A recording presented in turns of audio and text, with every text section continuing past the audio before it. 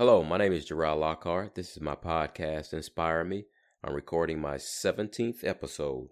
And on this episode, I'm going to tell you the real root causes of violent crime, the breakdown of marriage, family, and community. It's called sociological imagination. Sociological imagination is a term used in the field of sociology to describe a framework for understanding social reality that places personal experiences within a broader social and historical context. Stay with me. I'll be right back. And my quote is, "Your future is as bright as you want it to be," by Anthony St. Martin. On today's episode, I'm going to give 7 ways that the decreasing rate for marriages and the increases in the divorce rate has a direct effect on the rise in violent crime. Number 1, fatherless families. According to professionals, the absent father is the single most important cause of poverty. The growth of the poverty-ridden family today is linked directly with the growth of the family headed by the always single mother. The rate of juvenile crime within each state is closely linked to the percentage of children raised in single-parent families. Number 2, the absence of a mother's love. Separation from the mother, especially between 6 months and 3 years of age, can lead to long-lasting negative effects on behavior and emotional development. Severe maternal deprivation is a critical ingredient of juvenile delinquency. Number 3, parental fighting and domestic violence. The empirical evidence shows that for a growing child, the happiest and most tranquil family situation is the intact primary marriage. Harvard studies show in the 1950s found that 1/3 of delinquent boys in their sample came from homes with spousal abuse. Breakup of parents' marriages during the first 5 years of life places a child at high risk of becoming a juvenile delinquent.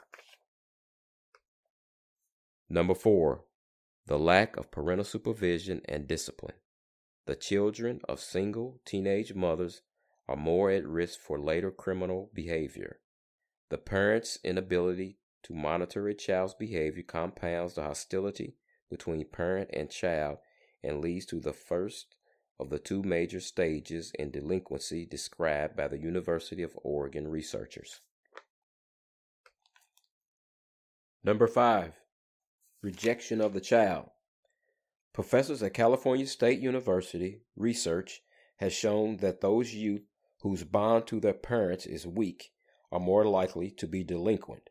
Those youth with more attachment to their parents have a greater direct and indirect control placed on their behavior. Parental rejection increased the probability of a youth involvement in a deviant peer group.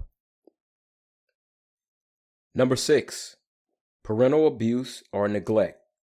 Studies have found a connection between future delinquency and criminal behavior, and the abuse and neglect visited upon children by their parents. This abuse can be physical, emotional, or sexual. Most gang members, without exception, grew up in dangerous family environments.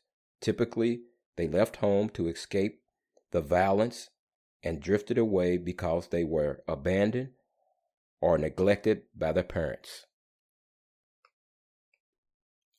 Number 7, criminal parents. Patterns of crime are transmitted from generation to generation. A study of criminology at Cambridge University studied 394 families. Although it's a different culture and country, it's basically the same for the U.S. Delinquents are more likely to have delinquent fathers and mothers. A study done by Professor Rogers performed in St. Louis discovered that a child's delinquent behavior was associated with arrest of one or both of the parents in their adult years, and 2, a history of juvenile delinquency on the part of the parents. Children with 2 parents with criminal history were at extremely high risk of delinquency. In closing, I would just like to mention that I'm a product of divorced parents, and mentioned how important it is for children to have male role models in their lives. I also am a divorcee and had children where I had to be active and available in my children's lives. And if this trend continues, then crime rates and delinquent children will continue to rise. Thanks to all that listen. So remember, move towards your dreams and have a great day.